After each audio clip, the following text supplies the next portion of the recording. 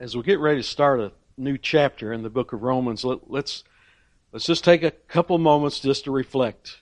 Because these sermons have been spread out over quite some time. And I want us to remember that Paul began this letter about that middle part of chapter 1 by pointing out the great theme of the book of Romans, and that is Romans 1, verses 16 and 17. For I'm not ashamed of the gospel of Christ, for it, the gospel, for it is the power of God to salvation for everyone who believes, for the Jew first and also for the Greek. For in it, the gospel of Christ, for in it the righteousness of God is revealed from faith to faith, as it is written, the just shall live by faith. And then from that moment forward, Paul has been making an indictment against sin. He will not get to the good news of the gospel again until the latter part, or about the third part of chapter 3. And he is pressing on that all may know that they are sinners in need of a Savior, both Jew and Gentile. They have all sinned. They have all fallen short of the glory of God, both sinful and under the wrath of God and condemnation of God. And so Paul began this condemnation of condemning sin by pointing out the immoral, if I could say that, the immoral pagan, the one who is just living according to the world and just to satisfy their own pleasures and lusts. And he said that they suppress the truth in unrighteousness, that they have become fools, and God has given them over to a debased, depraved mind to do those things which are not fitting. And then Paul presented that horrible list of sins there at the end of chapter 1 and stated that those who practice such things are deserving of death.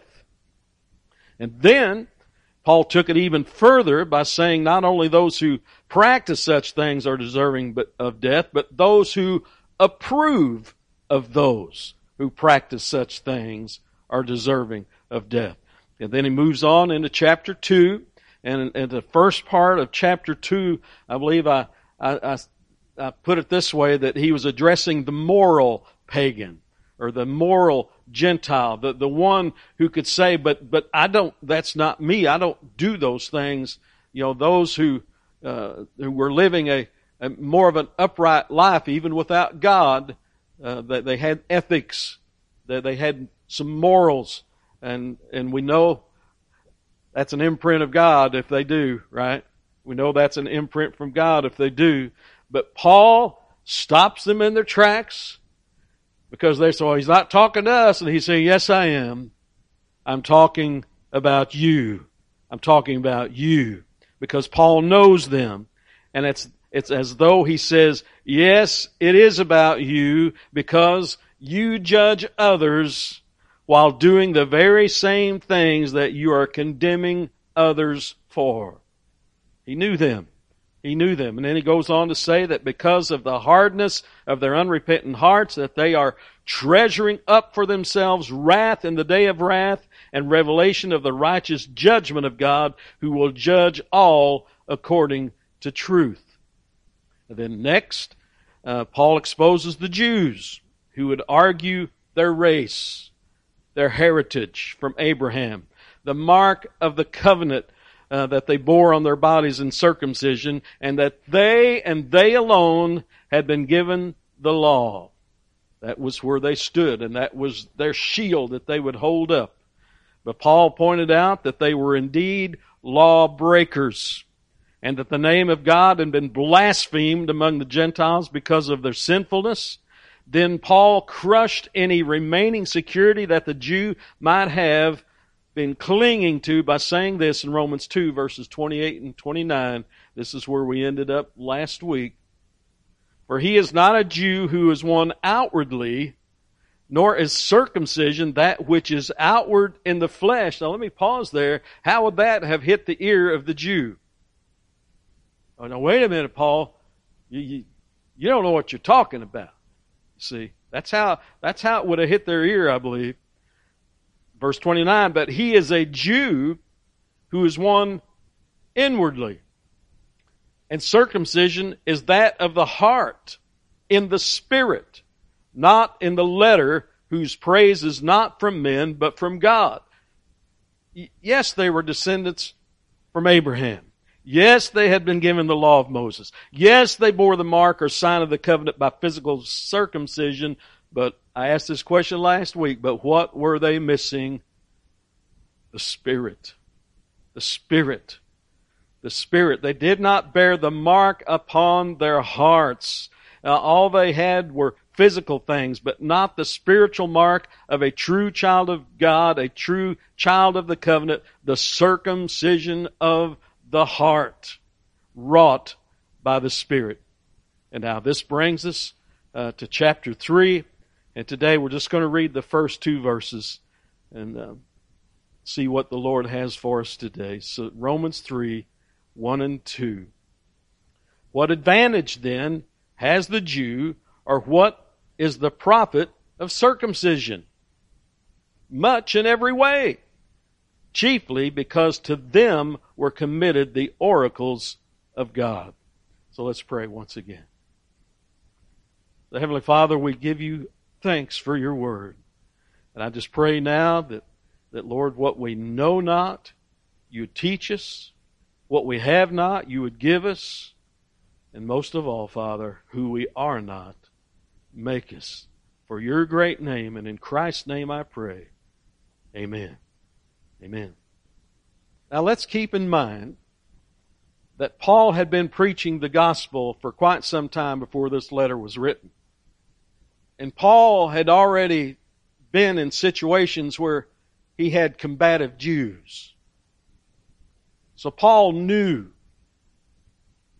how this letter was going to be received because he'd been out there. He'd been before the masses. He'd been preaching. He had been hearing those things coming back at him, and he was very familiar with the reactions and objections that his message would bring from the Jews. In Acts 21, let's go there. In Acts 21, this is where Paul attempted to visit the temple in Jerusalem to worship.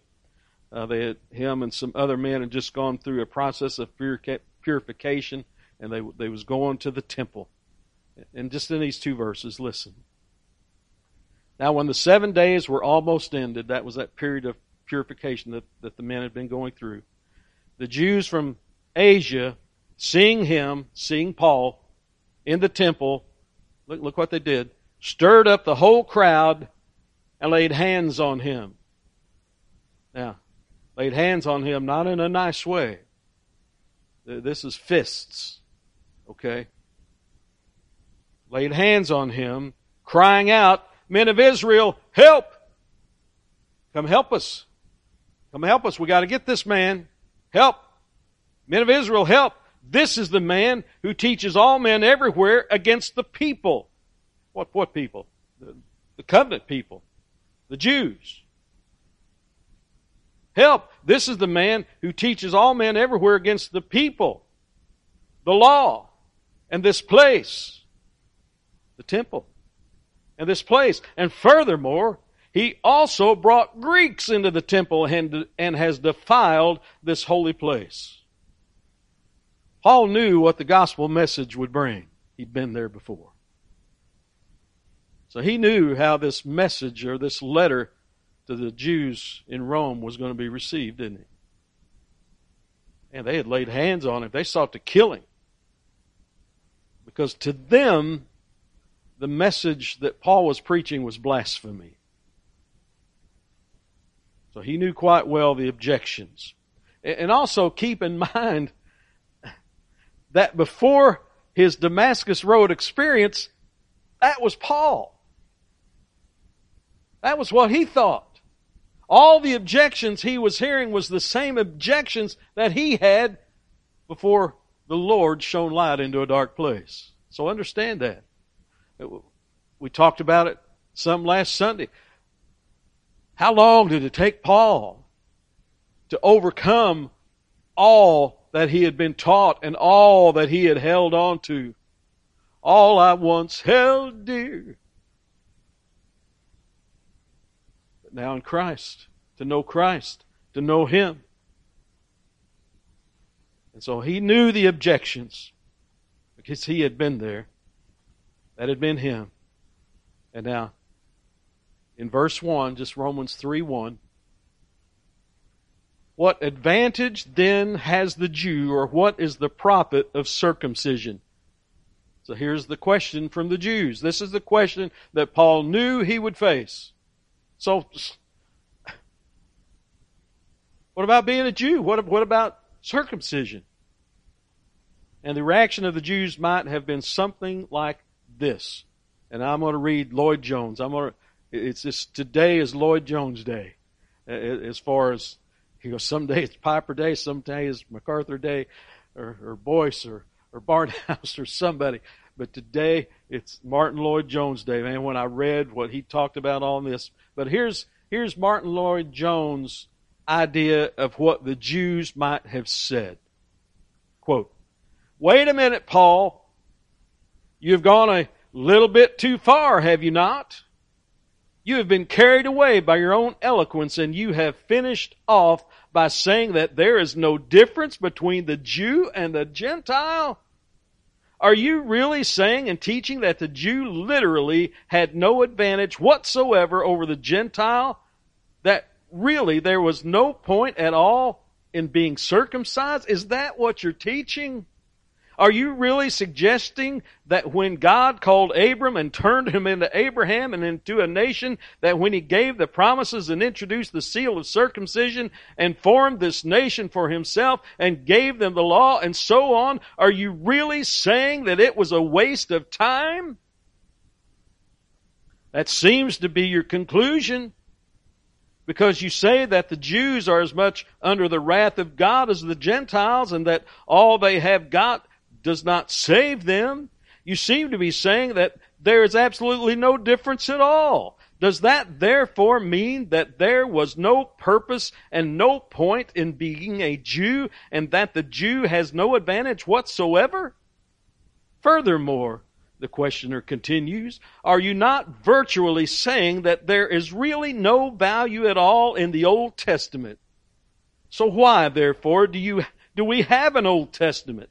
This argument of yours, Paul, in chapter 2 must surely be wrong, because it seems to be leading to the inevitable conclusion that you can wipe out the Old Testament because there was no point at all in having it. End quote. And very well, that could have been the objections, couldn't it, from the Jews?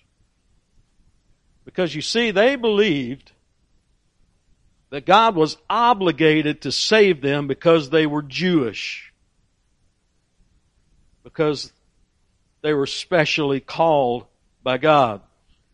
And there are many scriptures that may have come to their mind. Just a couple. Deuteronomy 14:2.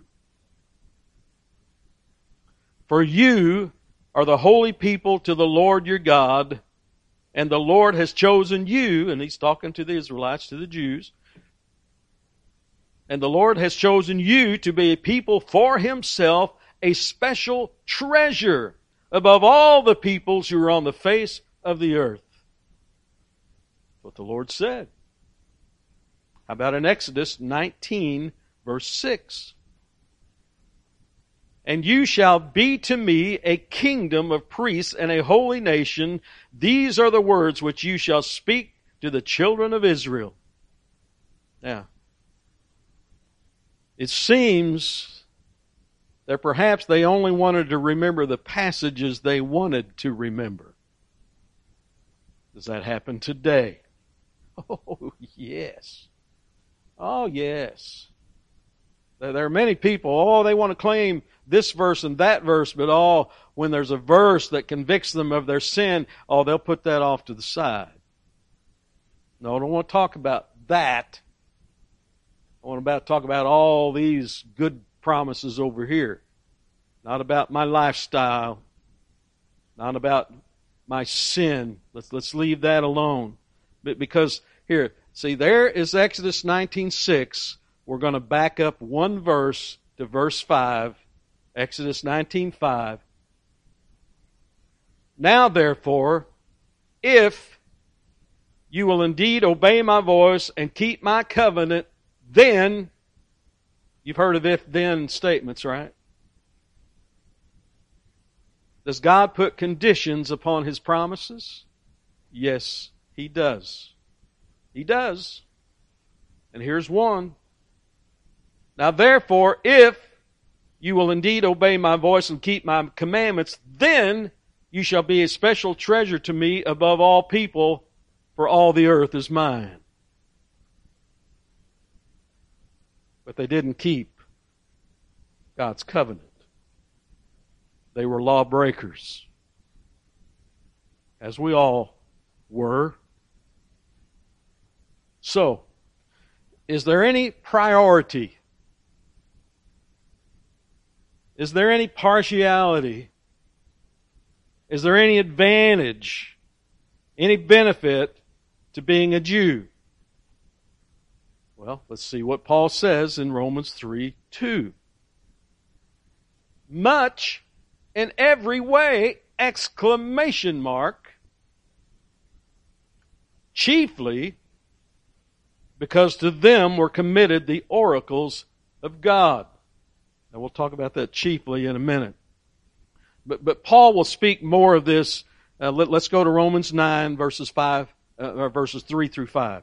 Romans 9, 3 through 5. And this is Paul just pouring out his heart, broken hearted for his fellow Jews who could not see the truth. And he says, beginning verse 3, for I could wish that I myself were accursed from Christ for my brethren, my countrymen, according to the flesh. So he's talking about those descended from Abraham, who are Israelites. Now listen to this list. To whom pertain the adoption, the glory, the covenants, the giving of the law, the service of God, and the promises, of whom are the fathers, and from whom, according to the flesh, Christ came, who is over all, the eternally blessed God. Amen. Were there advantages to being a Jew? Yes. Yes. Much in every way. Adopted as children of God.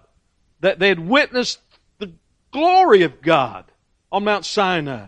The glory of God led them by day and by night. The glory of God was in their presence and in the midst of their holy places. They had received the covenants, the law, and the promises. They had been called to service of God through the priests and the prophets.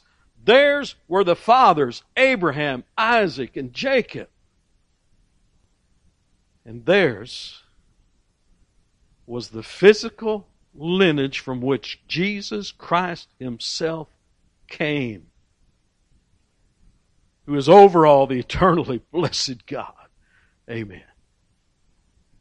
But chiefly, there was quite the list of things there. But in chapter 3, it's chiefly because of them were committed the oracles of God. Chiefly of first importance. To them was committed.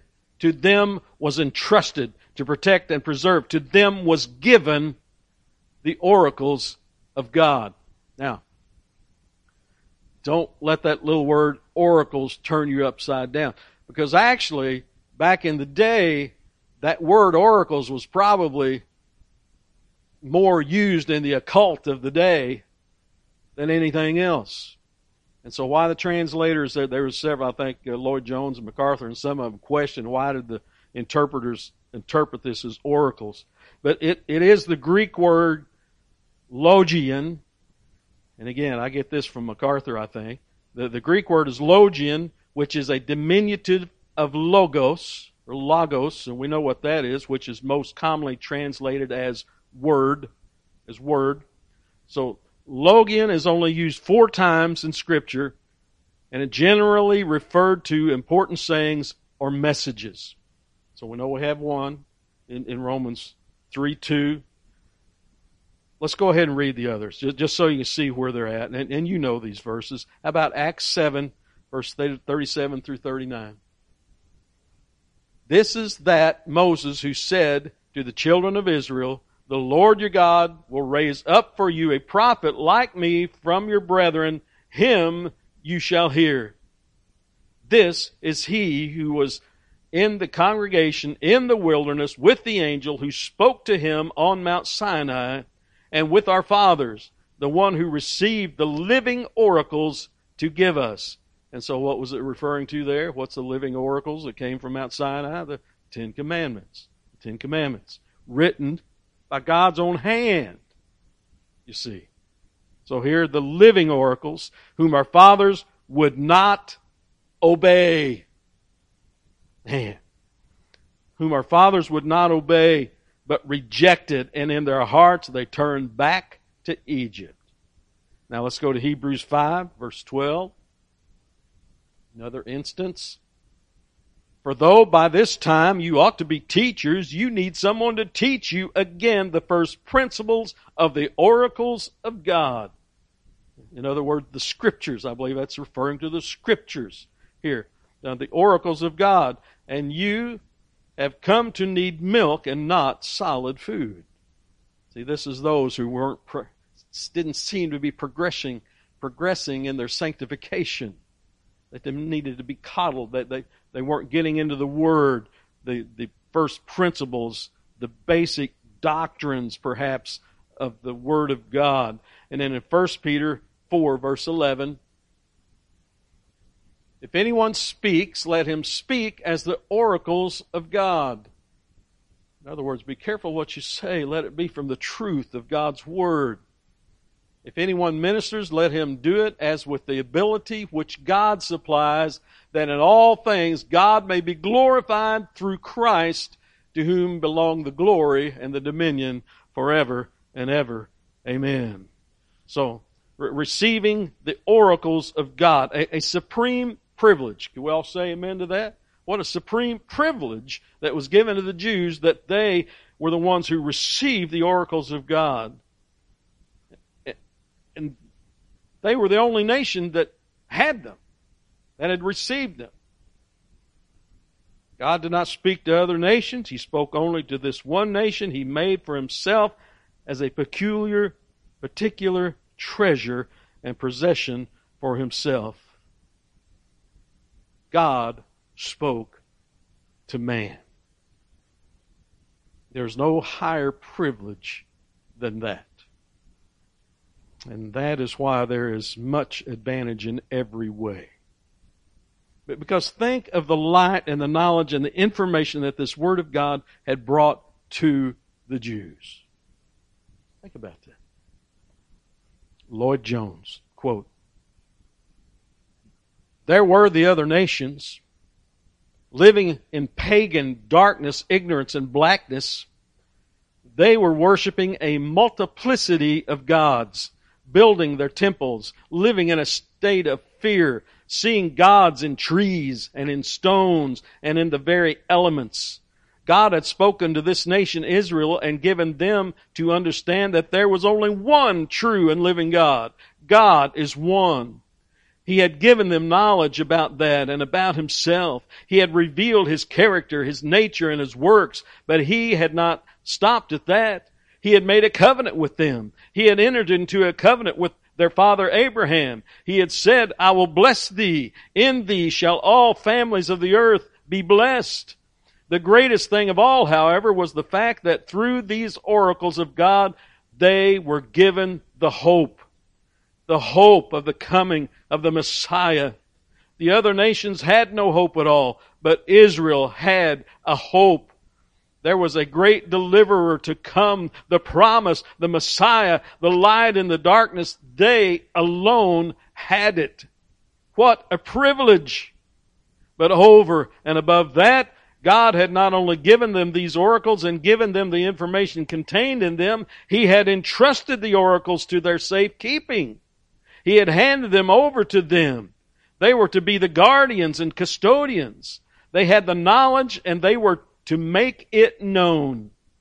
What a privilege to be God's spokesman, God's representative. It was a great privilege to have all this knowledge, because it is this knowledge that leads a man to see and to know that he is a sinner, that he is under the wrath of God, and that leads him therefore to go to God seeking mercy and deliverance and salvation.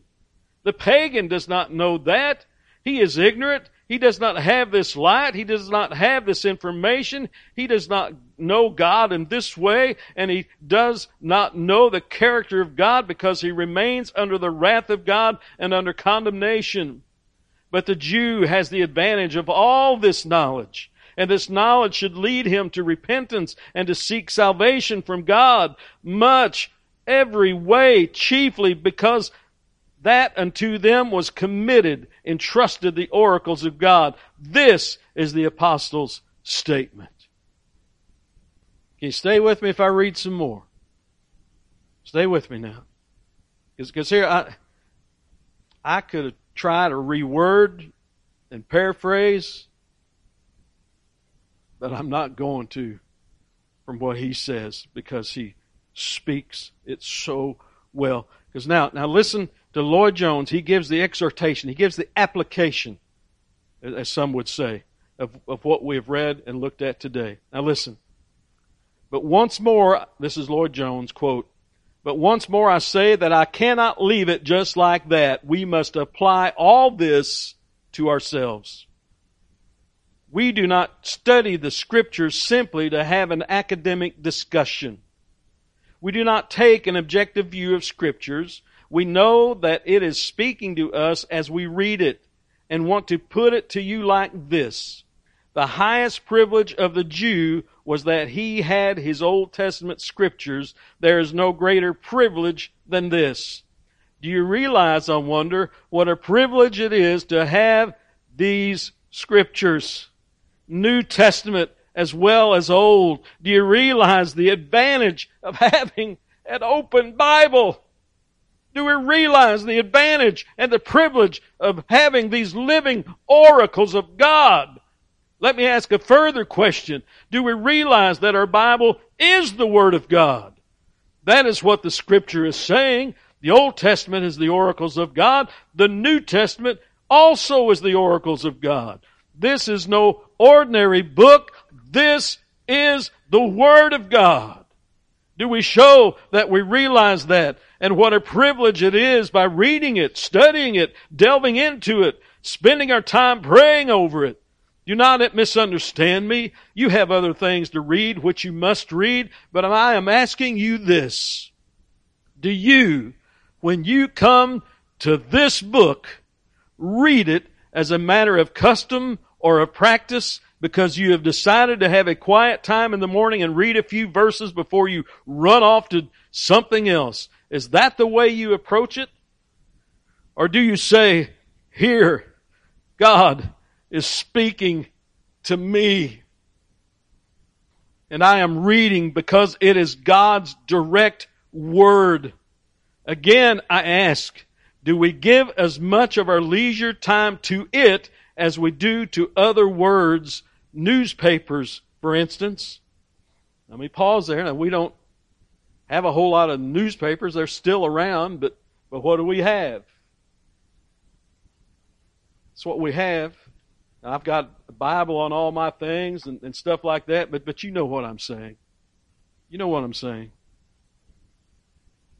Again, I ask, do we give as much of our leisure time to it as we do to other words, newspapers, for instance? My friends, if we do not give more time to this than to these other things, it is simply because we do not realize that it is the oracles of God. We may say so theoretically, but if we really believed it, we would soon show it in practice. But there is something further.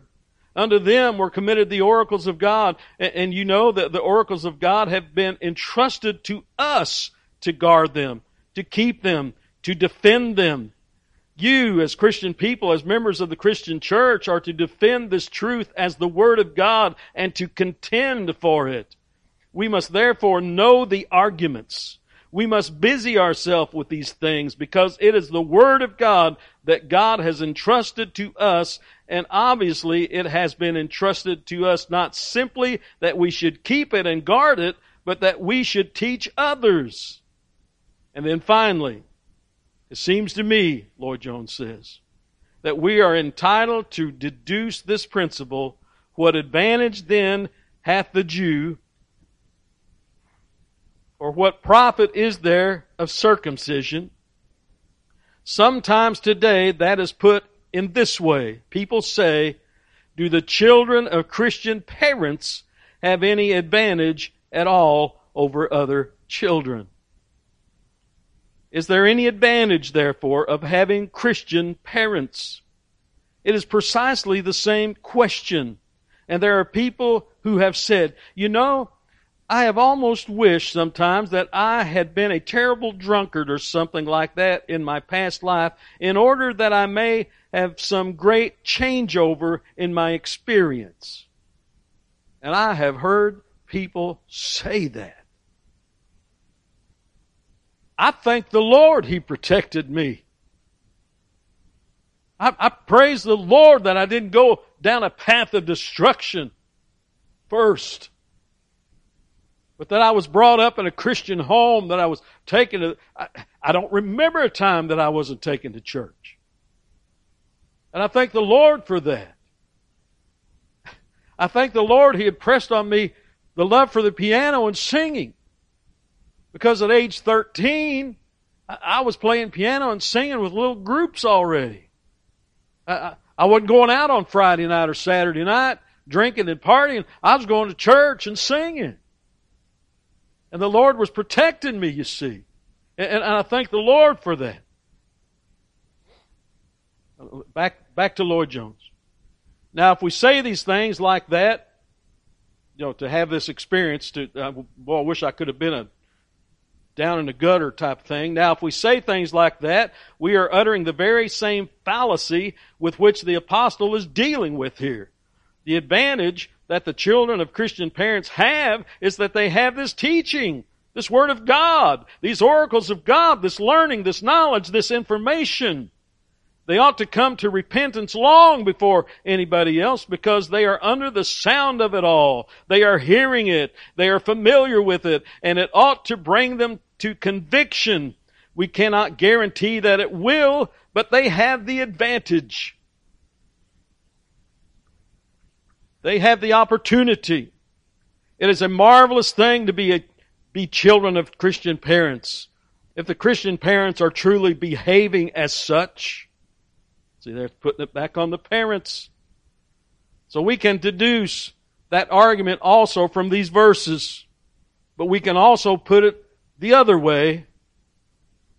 It is the business of Christians to make known to their children these oracles of God, which have been entrusted to them, so that in latter life the children shall say, I thank God I had a Christian father, a Christian mother. I cannot tell you what I owe to them. I first came into this Christian life because of what my mother taught me when I stood at her knee or sat upon her lap, or because of something I heard my father say out of the Word of God. There it is. This is the advantage. And we should not only rejoice in it, but we should have a sense of compassion for all little children who are denied such an opportunity. And we should do all that we can to enable them to hear the oracles of God and their wonderful teaching. Oh yes, what an advantage! Unto them were committed the oracles of God. End quote. I love Lloyd Jones and how the Lord had used him in his life. Because there's much there in there. And he's just speaking as the Lord has impressed him in the Word of God. Because this is from sermons that he preached. I think it took him 13 years to get through the book of Romans. And this is notes and papers that were taken from those sermons. And I thank the Lord that they were preserved. Is God's Word important? That's a silly question, isn't it? It is everything. It is the very food that gives us spiritual nourishment. And don't you like what Lloyd Jones says? That we, of course, for our very own children, may we make it a point to be the example of a Christian mother and father. To teach them Bible stories. To teach them the oracles of God. To have family prayer and family Bible time and family praise and worship. Because we need the Word. 2 Timothy 3:16 and 17. All Scripture is given by inspiration of God and is profitable for doctrine, for reproof, for correction, for instruction in righteousness. Why? Why do we need that? Verse 17, that the man of God, man, woman, child of God, may be complete, thoroughly equipped for every good work. See, it's through the Word of God that we are equipped to go out and do service for our Lord. The Word of God, moved along by the Spirit of God, rebukes our sin, corrects us, and then leads us in righteousness. See, we were all born again by the Spirit as the Spirit revealed the truth of God to us. Can I say it that way? I think that's pretty accurate. We're born again, we are saved as the Spirit of God moves upon us, revealing to us the truth of God that's found in His Word. 1 Peter 1, verse 22 and 23. Since you have purified your souls in obeying the truth through the Spirit in sincere love of the brethren, love one another fervently with a pure heart, having been born again, not of corruptible seed, but incorruptible, through the Word of God, which lives and abides forever. Born again through the Word of God, which lives and abides forever. In James 1, verse 18. Of His own will, the Lord, of His will, of His own will, He brought us forth by the word of truth. Why? That we might be a kind of first fruits of His creatures. So then I would ask the question to any who would listen. Has the Spirit of God made the oracles of God, the Word of God, alive in you? Has it become truth in the inward heart, in the heart? And then the question, do you believe? Do you truly believe? Romans 10, verses 9 through 13. Let's read it again. That if you confess with your mouth the Lord Jesus and believe in your heart, the circumcision of the heart. Now, to be able to believe in your heart, this has to be an act of God. This has to be an act that is wrought by the Spirit of God. Because anybody can mumble the words, yeah, I believe. But is it a belief that is unto salvation, wrought by the Spirit of God as He has revealed truth to you? That if you confess with your mouth the Lord Jesus and believe in your heart that God has raised Him from the dead, you will be saved. Saved from what? The wrath of God. For with the heart one believes unto righteousness, and with the mouth confession is made unto salvation. See, we believe with the heart. As the Spirit moves and the truth of God is revealed, and then what do? Do we keep it inside? No. No. We confess. We confess our sins to the Lord, and we make confession to others to tell them of what the Lord has done. For the Scripture says, whoever believes on Him, the Lord will not be put to shame. For there is no distinction between Jew and Greek, for the same Lord over all is rich to all who call upon Him. For whoever calls on the name of the Lord shall be saved. So by faith unto salvation, from a heart that has been touched by the Spirit of God and revealed the truth of God, do you believe?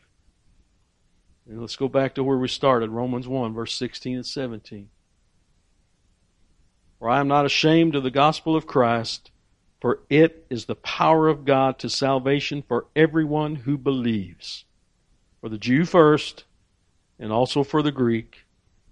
For in it the righteousness of God is revealed from faith to faith, for it is written, the just shall live by faith. So for those who believe the message of the cross, it becomes for them the power of God unto salvation. I love that. It becomes the power of God unto salvation. But for those who do not believe, for those who are suppressing the truth in unrighteousness that Paul talked about in Romans 1, what? Well, Romans 2, verse 8 and 9, he says this of them. But to those who are self-seeking and do not obey the truth, but obey unrighteousness, indignation, and wrath, tribulation and anguish on every soul of man who does evil, of the Jew first and also of the Greek. John 3:36. He who believes in the Son has everlasting life, and he who does not believe the Son shall not see life, but the wrath of God abides on him. Christ died for our sins upon the cross, to take upon himself the penalty for sin, to take upon himself the wrath of God, to secure for us eternal life for all who would believe. Wrath for the unbeliever, but blood-bought mercy for the believer. Let's read once again Romans 5, verses 8 and 9. But God demonstrates his own love toward us in that while we were still sinners, Christ died for us. Much more then, having now been justified by his blood, we shall be saved from wrath through him. There's only one way to be saved. There's only one way to heaven. There's only one way to God the Father. And that's through Jesus Christ. Romans 3:21 through 26. Let's close with this. But now the righteousness of God apart from the law is revealed, being witnessed by the law and the prophets, even the righteousness of God through faith in Jesus Christ to all and on all who believe. For there is no difference, for all have sinned and fall short of the glory of God, being justified freely by his grace through the redemption that is in Christ Jesus, whom God set forth as a propitiation by his blood through faith to demonstrate his righteousness, because in his forbearance God had passed over the sins that were previously committed. Why? Why would he do that? To demonstrate at the present time his righteousness, that he might be just and the justifier of the one who has faith in Jesus. See, all who by faith truly believe the gospel of Jesus Christ will be saved from wrath. Amen? Let's pray. Heavenly Father, we do give thanks for your word.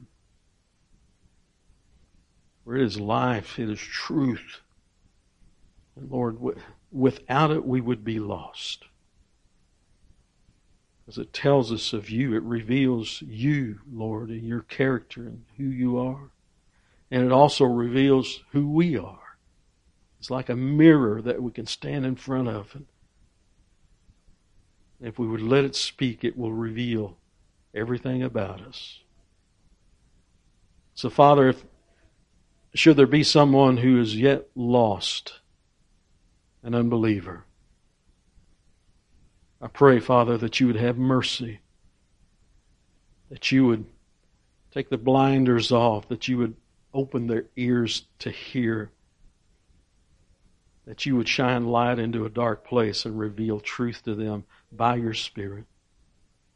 Lord, draw them to yourself, granting them faith to believe, granting them repentance as they confess their sins to you and confess Jesus Christ as Lord. Father, and help them that they could turn from their sinful ways and turn and follow Christ the remainder of their days. And Lord, for all of us who are born again, remind us, Lord, remind us of the need to stay in your word, to draw strength from the living water, that it is the very food that nourishes our soul.